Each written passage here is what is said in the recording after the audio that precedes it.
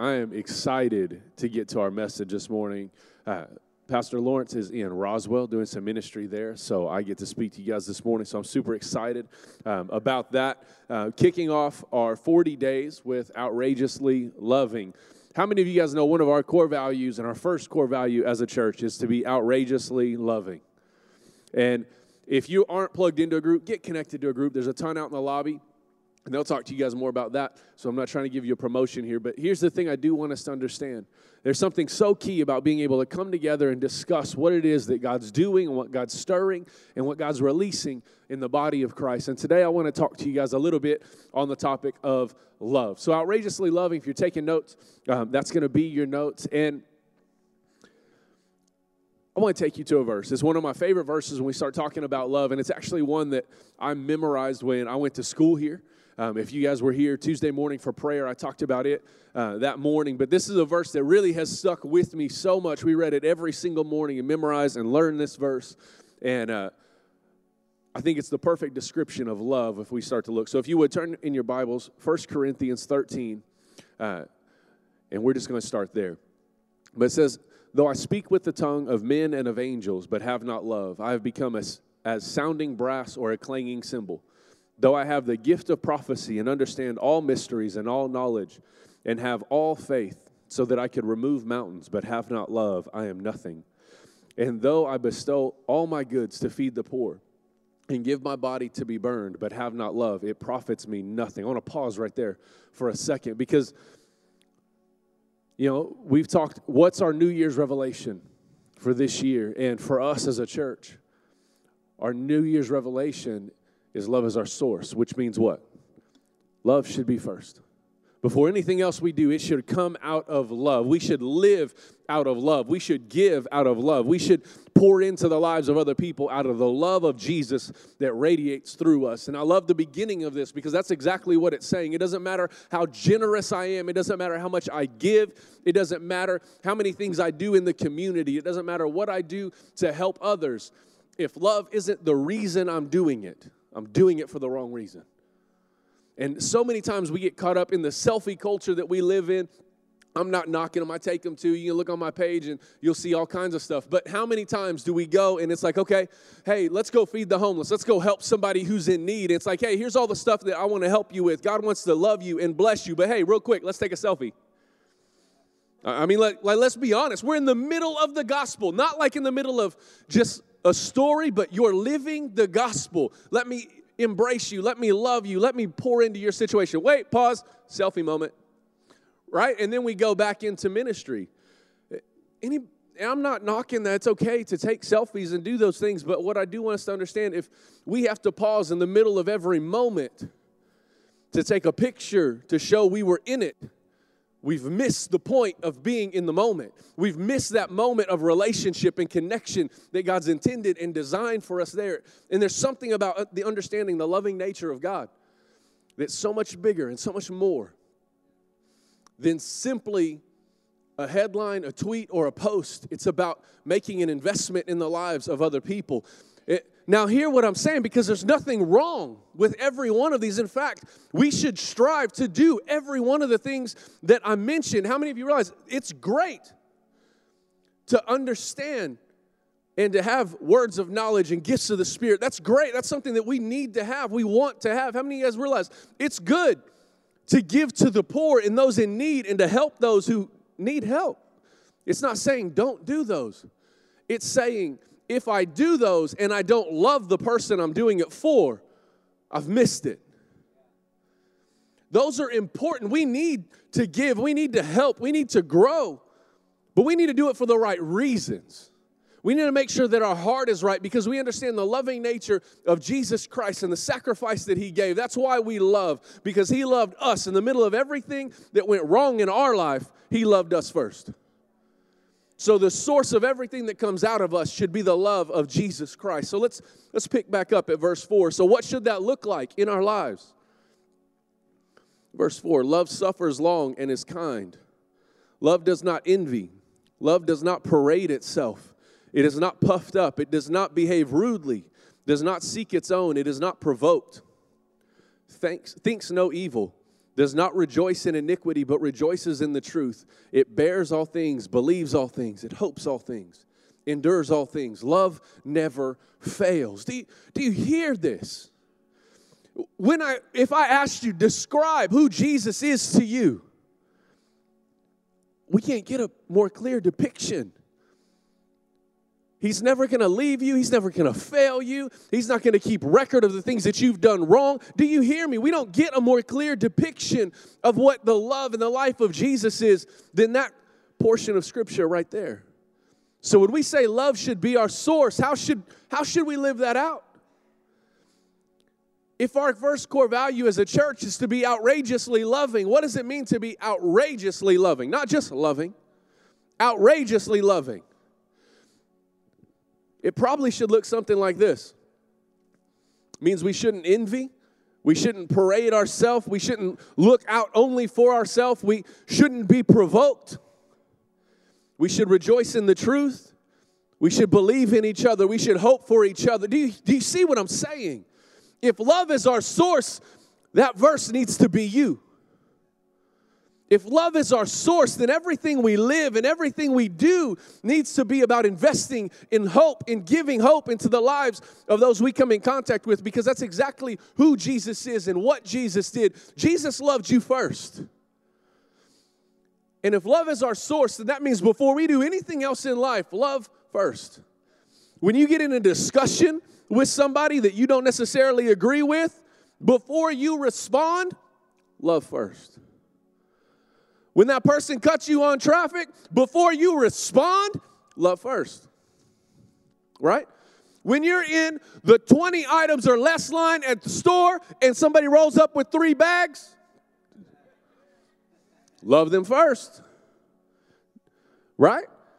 When you're at McDonald's and they say, morning breakfast, 60 seconds or less, and you've been there for 3.5 minutes, love first. Because what we typically do in our culture is love last. In our culture, if you treat me right and you do me well, and honestly, if you do what I want you to do and you make me feel good about myself, I'm going to love you. That's what our culture says. Jesus says, I'm going to love you no matter how you treat me, whether you respect me, whether you honor me. Whatever you think of me is irrelevant, because who God is in me is what's going to define me. You hear me? Love is our source. For us to be an outrageously loving people, love has to be our source. We have to understand there's something that God wants to unlock inside of you. And true love isn't just getting along all the time. True love isn't just, that means everything's unicorns and rainbows, right? It's not, I love my son. Because I love my son, there's times I'm going to discipline my son. Why? Because I want him to understand how to do things the right way. God loves you.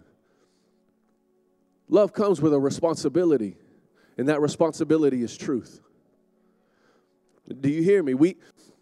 A lot of times in our culture, we act like we have to have one or the other. For a lot of people, well, I'm just speaking the truth. Do you follow me? And I can say whatever I want to say because I'm just speaking the truth. There's no love in that. But then there's other people who, well, we just need to love one another. I don't agree, but we just love. We don't, I don't want to hurt their feelings. We don't want to offend. You don't offend people when you love people because you've built enough relationship to have an honest conversation with them. Love requires truth. But truth without love is damaging. See, it's not one or the other, it's both and. For us truly to be Jesus in our world, we have to declare unwavering truth, but we have to do it in a way that is loving and understanding. The people are walking through situations. We don't know their circumstance. We don't know why they're facing the things that they're facing, and you can't look at them and say, you're wrong, because Jesus didn't look at you and scream how wrong you were. He loved you in how wrong you were. You follow me? But then he brought you out of it because he loved you too much to leave you in it.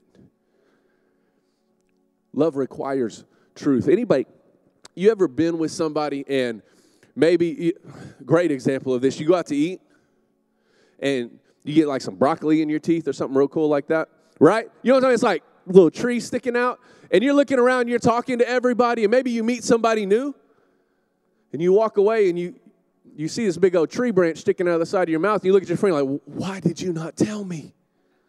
You don't go back to the person you just met and say, what is your problem? You didn't tell me I got a little forest growing on the side of my cheek? No, you look at your friend and you say, why didn't you tell me? Because that relationship brings a level of love, and love requires truth. You don't get mad at the person you don't know. You look to the person you do. Really important thing to learn. You want to love like Jesus?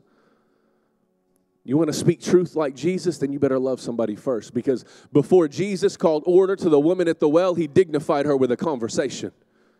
In that culture, in that time, you would not find a Jewish man talking to a Samaritan woman. No way. They were dogs. They were not to be looked at, talked to. There was no way. But he dignified her with a conversation before he ever brought order to her situation. We need to start having a loving conversation with the world around us that says, hey, I'm going to reach into your situation. I'm going to reach into your circumstance. I'm going to meet you where you are because Jesus loves you right there. And when we do that, it begins to change something about the heart of a person where we can honestly say, listen, this is a conversation we need to have. And you need to realize that there's some things, because now you got the loving relationship and the responsibility to look out for that person. Truth with love. We have to have truth with love. The thing about truth and love is this. Truth without love is merely beating the broken. But truth with love will heal the hurting. See, I love when Jesus did ministry because he always dignified the person that he was speaking to. He would go and when Jesus healed the leper, think about this for a moment. When Jesus healed the leper, it says he touched him. I don't know if you realize this, but when someone had leprosy, they were the outcasts. They didn't even get to live in the city because no one wanted to touch them. No one wanted to be close to them. In many cases, they even wore a bell around their neck so that if they started walking down the street, people knew they were coming so they could get away. How many people do you run from because you don't want to touch their situation? Because let me tell you, the loving heart of Jesus didn't run from the bell. He went to the bell and he touched the man and he brought healing to a situation. But that doesn't happen until we're willing to get outside of ourselves and stop worrying about where we are. And we begin to get in the middle of people's situations. And let me tell you, that's going to be messy. It's going to be painful. It's going to hurt. But before Jesus did anything, said he had compassion on the people. Where is love in our life? Is love our source?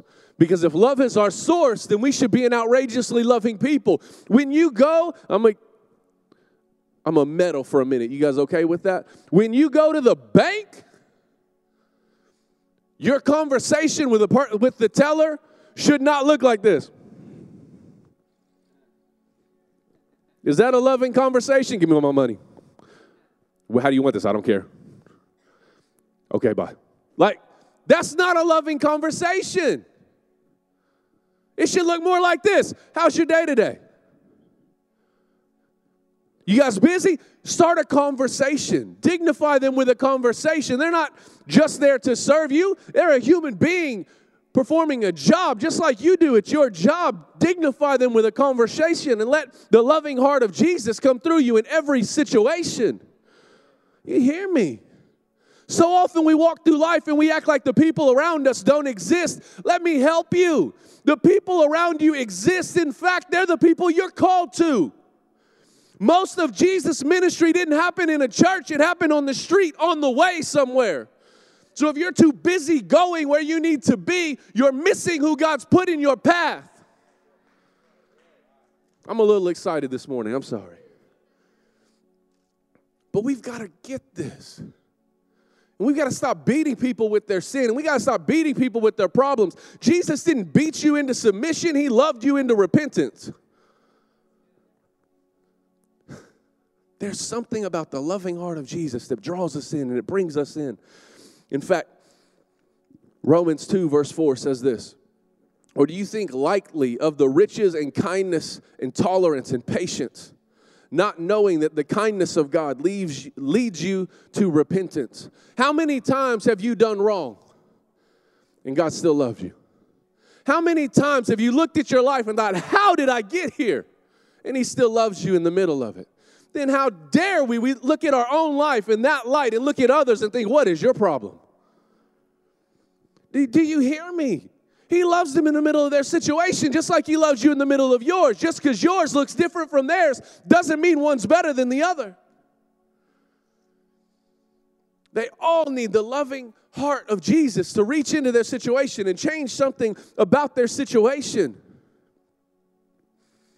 But so often we look at those things and we think, well, who am I to tell them about Jesus? I mean, here's all the things I've done wrong, right? And we hold our own baggage or we get distracted by our own things and we miss the opportunities that God's put in our path. Joshua 18:3 says, Joshua addressed the people of Israel. How long are you going to sit around on your hands, putting off taking possession of the land that God has given you? Let me ask you a quick question. How long are you going to sit on your hands and wait from taking possession of the gifts that God has given you? How long are you going to sit back and say, God, I don't know if it can be me. God, I don't know. Well, I don't relate to them. You don't have to. You just have to love them. Well, I don't understand their situation. You don't have to. You just have to love them. Well, God, how am I going to help them with their marriage? First off, you're not. He is. You just have to love them. Do you hear me? Stop putting all the pressure and the weight on you. Well, I don't know how to fix their problem. You don't have to. You just have to love them. And when we begin to love them, they begin to understand who Jesus is, and it unlocks something in them that he can start to heal them. All you do is love them. It's never too late to be what you might have been. It's your decisions that determine your destiny. It's that simple. Well, I just don't know if I can accomplish that. I don't know if I can. I don't know. Maybe I'm too old. Maybe I've waited too long. I've missed too many opportunities. Let me back up. Because I'm pretty sure Joshua 18:3 didn't say, I'm using someone else to take the land I gave you because you waited too long. He said, how long are you going to wait before you take what I gave you? God's not giving you an opportunity. Oh, missed it. I'm trading it to this person. No, it was designed. It was created for you because there's no one else on earth that can do what you can do. So your purpose and your plan is designed for you. The only question is, how long is it going to take you to begin to participate with what he created you to be? Well, God's already gave my promise to somebody else. No, he didn't give your promise away. You've just yet to take hold of it. Stop selling yourself short. Stop saying, oh, I can't do this. God, how are you going to use me? Where are you going to use me? He's going to use you as soon as you let him. It's not what you can do with what you have. It's what he can do with what you'll give him.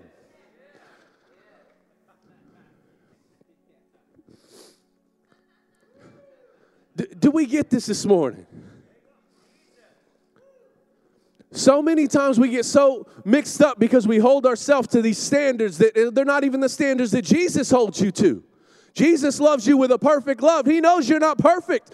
Let's jump back. That was one of your blanks, by the way. I said that really quick. But God loves you with a perfect love. Let's jump back, though. 1 Corinthians 13, because how many of you've been jealous before?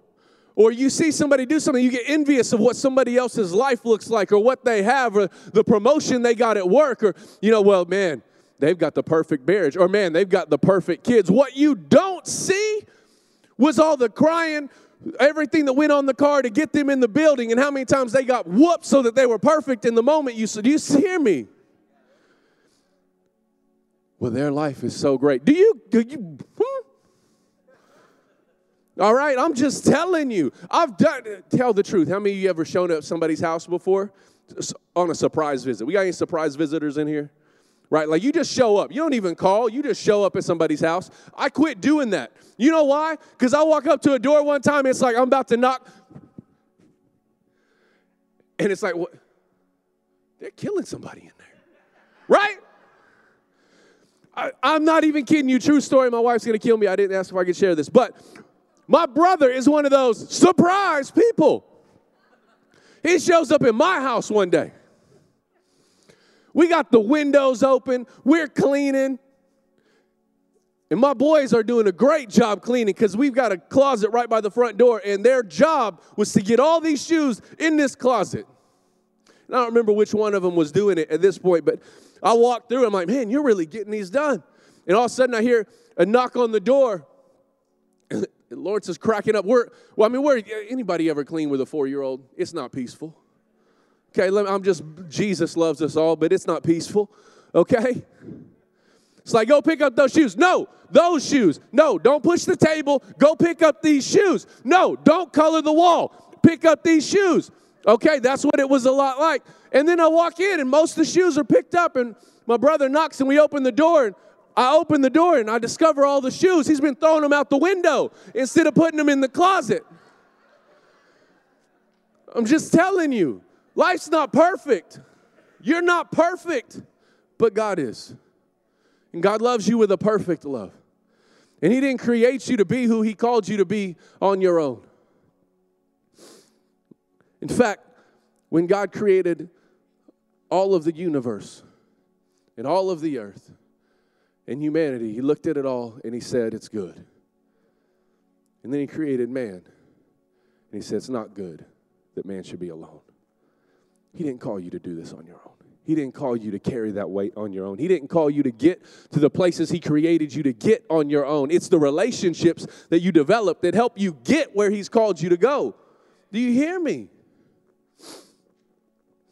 In fact, great revelation of this is John 19:26. It says Jesus on the cross. When Jesus saw His mother and the disciple whom He loved standing nearby, He said to the mother, dear woman, here is your son. Get this. In the middle of His greatest pain on the cross, He was still so focused on the people. How many of you ever been hurt by somebody and the last thing you wanted to think about is the people around you who needed your love, right? He's hanging on the cross, watching His mother watch her son die. And He looks at one of His disciples and realizes he's there, and He turns to His mom and says, no, here's your son. Like, I'm still worried about your situation in the middle of my greatest pain. But that's not even the most amazing part. Because the most amazing part of that verse is it says He saw the disciple who He loved standing nearby. That was John. We know that because the Bible says, I believe it's 5 or 6 times, the references the disciple whom Jesus loved. You want to know what's really funny? You know who wrote that? John. I love it. It's like, who was the most humble man on earth? Exodus. Moses. Who wrote Exodus? Moses. Right? It's one of those like, man, he had to have a real revelation. But hear me, John had a real revelation of the loving heart of Jesus. That he would even say he was the one He loved. Why? Because he understood the love that was going on in this situation. So much so that when Jesus was taken, it said the disciples left. They followed from a distance. They weren't with Him, but when He was crucified, John was with Him.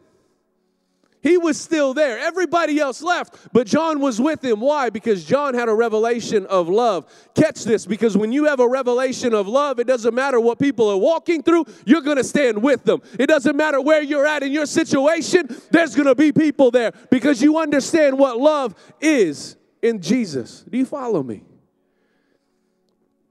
He was able to look at that and say, this is the man. This one right here, He's going to take care of you. He's going to be a part of your life. Do you follow me? Jesus is still doing the same thing. He's looking at every one of you. He's like, no. don't look over that person. This person's going to be a part of your life. Don't look over that relationship. They've got something for you. Do you hear me? How many times has someone just spoke into you and called something out of you that you didn't know was there? It's because that relationship was pivotal to who God called you to be. You were never called to do this alone. Let me let you in on the bad side of it. God loves with a perfect love. We don't. All we can do is every day try to be more and more like Jesus in every area of our life. Do you follow me? Here's why I say that, because the truth of it, you're going to get offended. The truth of it is, at this church, somebody's going to offend you. It's going to happen. At your small group, somebody's going to offend you. How dare they? It's going to happen. One of our pastoral staff, it's probably going to happen. We're not walking around looking for it, but we're human. We're people. We have bad days, just like everybody in here has a bad day. Do you hear me? How many times have you reacted to somebody because of the situation that you faced in that day instead of responding to them out of love? It's going to happen. We're an imperfect people. But get this. God's family is a family of the forgiven. We're a dysfunctional people. Our mistakes are frequent, and our love is imperfect. But we are still the bride of Christ. And even, get this, even in the church's imperfection, our spiritual well-being is tied to our submission to the church. Do you guys get that? See, there's this really cool thing I think we miss a lot. Jesus didn't come to tell you could do it on your own. Jesus came and he established the church. In all its imperfection, he established it because he knew what it could be and what it should be and what it would be. Our job is to steward it and make it what he knew it could be. Do you follow me? See, we miss that a lot of times. We think, well, the church, it's an old, and we just go off on this whole tangent, anti-church. Let me tell you really quick, Jesus wasn't anti-church. He established the church. Just like Jesus didn't come and do away with the law, it says he came to fulfill the law, not do away with the law. Hear me, because the law said sin required death, so he became death so you could live. Your life in Jesus is directly tied to the debt he paid to the law. You follow me? So don't say Jesus came, he did away with the law, there's no more law. No, he fulfilled the law. That's why you have life. Do you follow me? It's because of through his death and through him fulfilling the requirement of the law that we're able to have life. Sin fractured a relationship Jesus came to mend. Do you hear me? When Adam and Eve sinned in the garden, it fractured a relationship that then started this crazy crash course of bringing us back and restoring that so that we could have the relationship and the communication, the fellowship with God that we were intended to have. You follow me? Love has to be our source. Because even if you trace it back to the very first time man screwed up,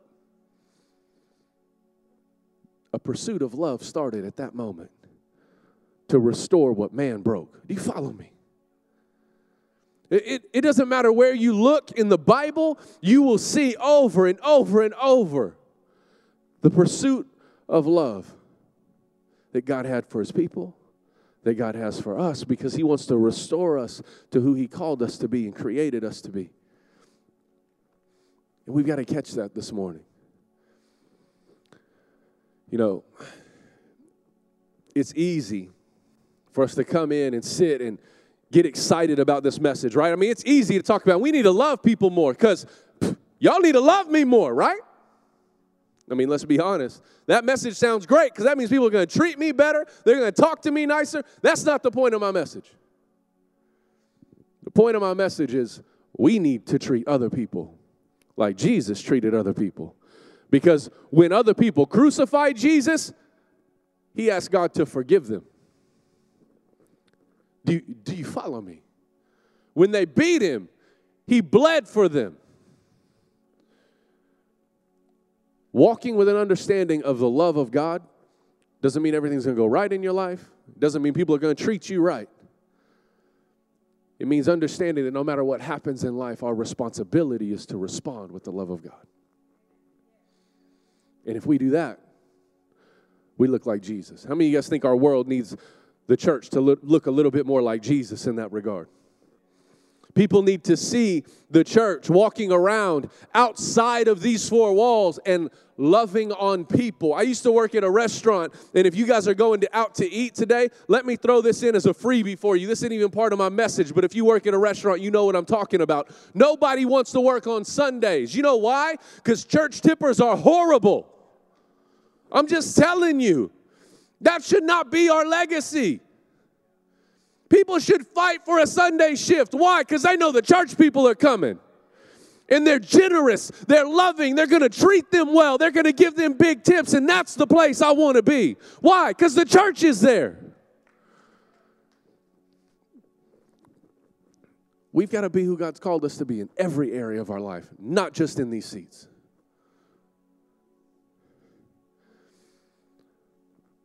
Let's bow our heads and close our eyes. For some of you, I'm talking about this, and the truth of it is I want to ask two things really quick, and we're going to conclude.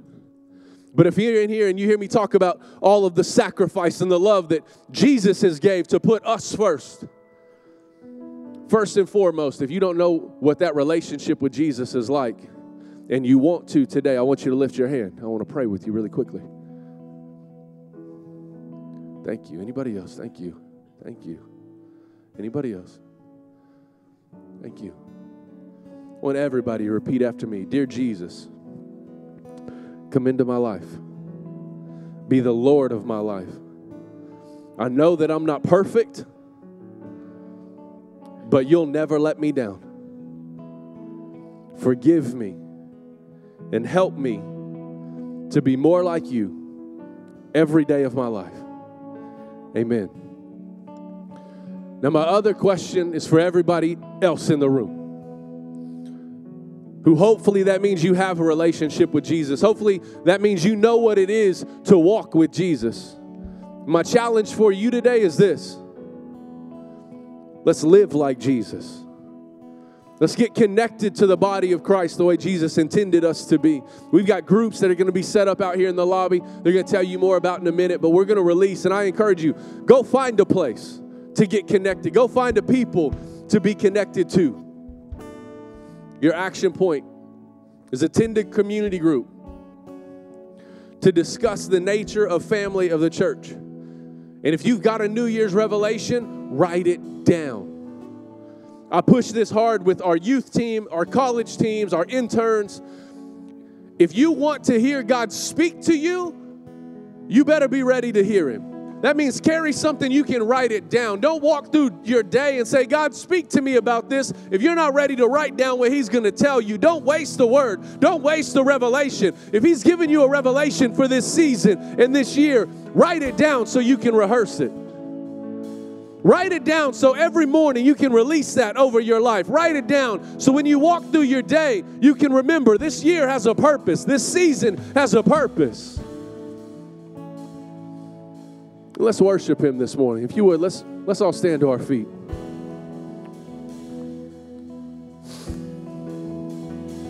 As we sing this song, if you're one of the ones I was saying, you've got a relationship with God, but today you want to take it a step farther. Today, you want to look more like Jesus. Then I want to ask you, take it a step farther in your worship. Let's press in just a little bit more this morning, and let's worship him for who he is in our life and what he's done. Not because of our week, but because of who he is. Amen.